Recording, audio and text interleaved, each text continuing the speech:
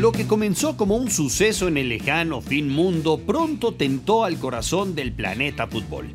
Desafiados por la prensa sensacionalista británica, los clubes europeos dieron a luz un torneo destinado a entronizar al Rey de Reyes. De la embajada ambulante de Franco a la fiesta universal, hoy todos están detrás de un turno de saborear la gloria continental. Soy Ricardo Murguía y esto es otro capítulo de Historia Freak del Fútbol. ¡Abrazo de gol!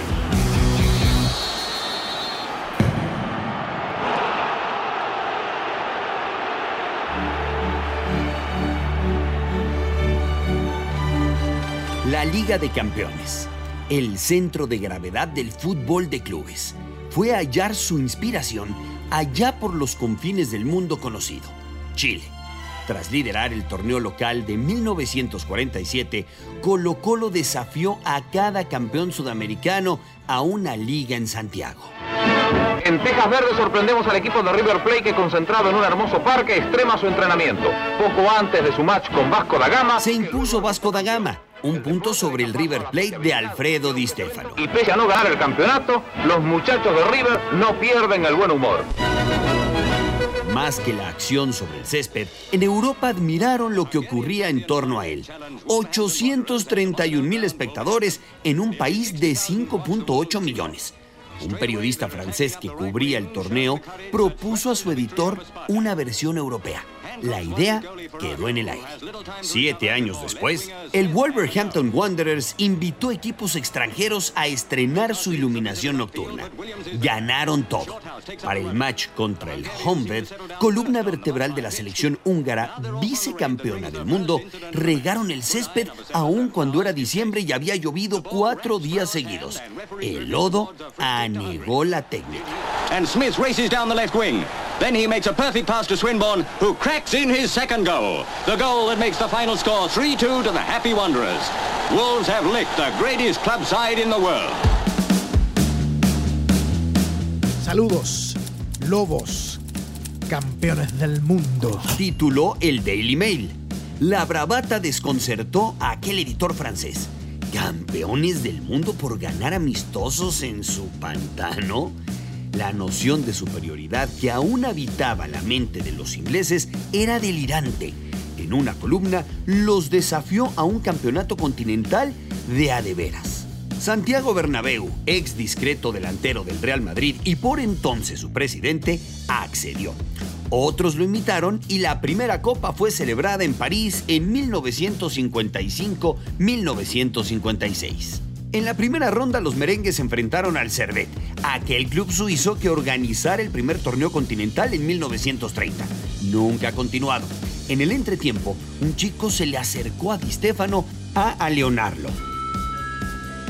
Saeta, los emigrantes esperan del Madrid una victoria. ¿Y vos quién sos? Anda a cagar, nene. De saber que lidiaba con el futuro rey Juan Carlos, quizás se contenía. ¿Por qué no te callas? Se va a jugar por fin la gran final de la segunda Copa Europea de Campeones. El Madrid se quedó con la copa. ¿Y los campeones del mundo? Ni siquiera fueron convocados porque el Chelsea lucía más méritos. Los años siguientes fueron una tempestad madrileña. En 57 defendió la corona frente a la Fiorentina y 124,000 fanáticos en su nuevo estadio. Y para que no se diga, ya va gente dispuesto a hacer el mejor gol de su vida. Qué manera de sacar metros de ventaja tiene el santanderino. ¡Maravilloso!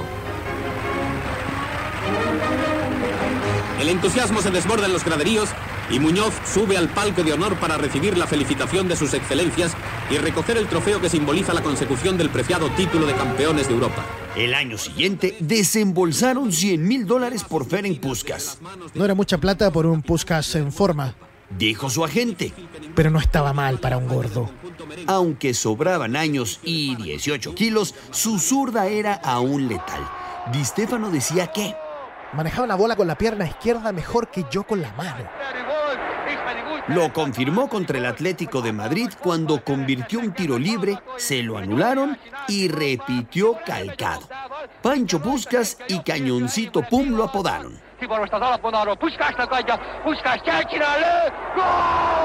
Este Real reforzado cosechó las primeras 5 copas continentales y Di Stéfano marcó goles en cada final. Marcar goles es como hacer el amor. Todo el mundo sabe, pero nadie lo hace como yo. Corre primero Di Stéfano, pero atención que Di Stéfano va a rematar el segundo. Soberbio cabezazo y resultado final de 2-0 para el Madrid. Y ahora un espectacular remate de Di Stéfano de espaldas a la portería atlética. The Times escribió que se paseaban por Europa como antaño los vikingos, arrasándolo todo a su paso. Franco encontró, en palabras de su canciller, la mejor embajada que hemos tenido. El dictador recitaba las formaciones de su embajada ambulante remontándose décadas al pasado. Si el partido lo pillaba cazando perdices, llevaba su radio a cuestas. La historia de un hombre que protegió a los pobres y luchó contra la injusticia. Van 3 minutos de juego y Di Stéfano se dispone a conseguir en colaboración con Gento el primer gol de la tarde. Véanlo. A nivel local, de 11 temporadas se llevaron 8. Eso, además de 9 pichichis, 5 para Di Stéfano y 4 para Puskás. En uno de sus rápidos avances hasta la defensa, colaborará también en la obtención del quinto que Puskás prepara finalmente a Di Stéfano para que el delantero centro merengue tire imparablemente por bajo. Tal era la popularidad de la saeta rubia que de gira por Venezuela fue secuestrado por guerrilleros para alertar sobre las condiciones políticas. Y funcionó. Di Stéfano se encarga de transformarlo en gol. Di Stéfano es el autor del séptimo. El éxito merengue pudo ser incluso más aplastante, de no ser por el choque de un arquero de la juvenil en 1962. Ya ni hablar de fútbol, pero durante la convalecencia, un enfermero le pasó una guitarra para rehabilitar las manos. No la soltó más. Julio Iglesias se llamaba. La vida sigue igual. No muy distinto a Sean Connery, quien a los 23 casi fichó por el Manchester United, pero descartó seguir una carrera tan breve. Bond. James Bond.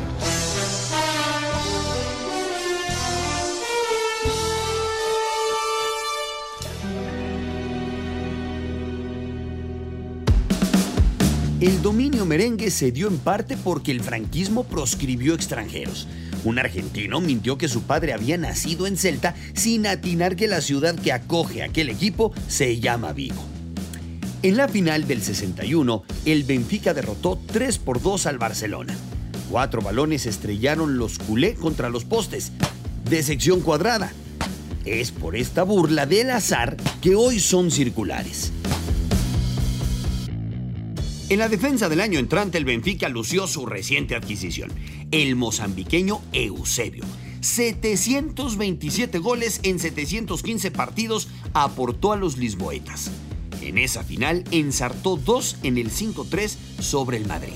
Toca para Eusebio, remata, restante, gol!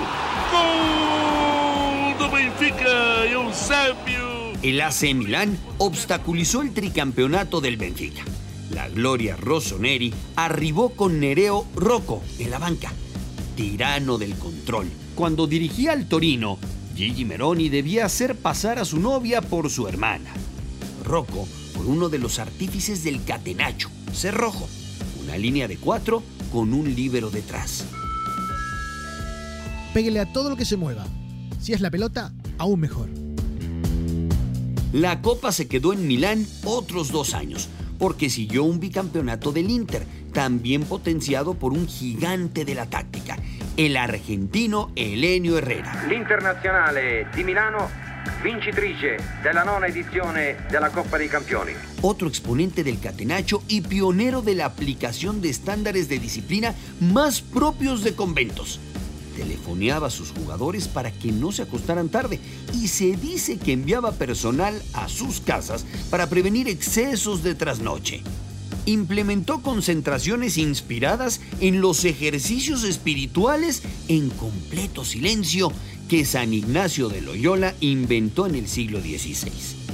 Atento siempre a las estrategias motivacionales, suspendió a un jugador por declarar que vinimos a jugar a Roma, en lugar de vinimos a ganar a Roma. Derramaba vino fingiendo descuidos porque era superstición para Luis Suárez. Nada del uruguayo dado a morder adversarios.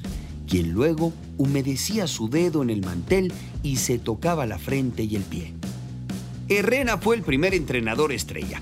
Al Stoke de Stanley Matthews o el Real Madrid de Di Stéfano sumó el Inter de Herrera.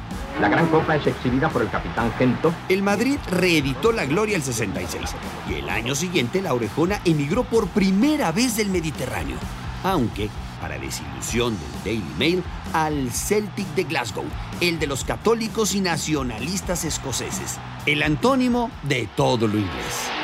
That was how Celtic became the first ever British team to win the European Cup.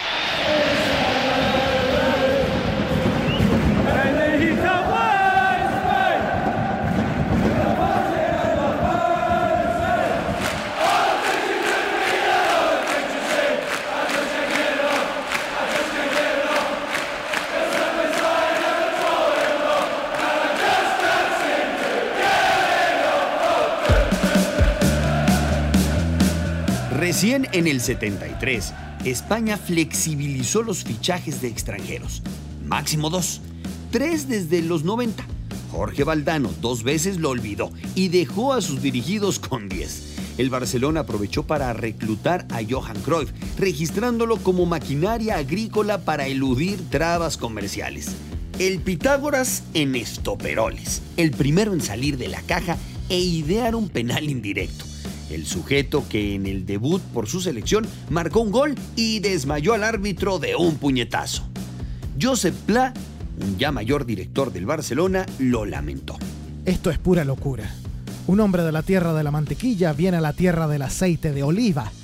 Nadie entiende que incluso si juega bonito, su estómago será un desastre dentro de 4 días. Tras el debut, se tragó cada sílaba. Els de mes, una merda. Barcelona capturó la Liga Española esa misma temporada. Remata Cruyff, pero sin ¡Gol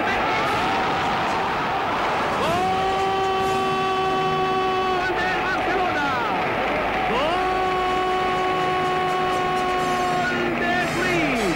Increíble, sensacional, fabuloso, señoras y señores oyentes. Historia Freak del Fútbol es un podcast exclusivo de Footbox.com y está basado en el libro del mismo nombre del escritor Joaquín Barañao.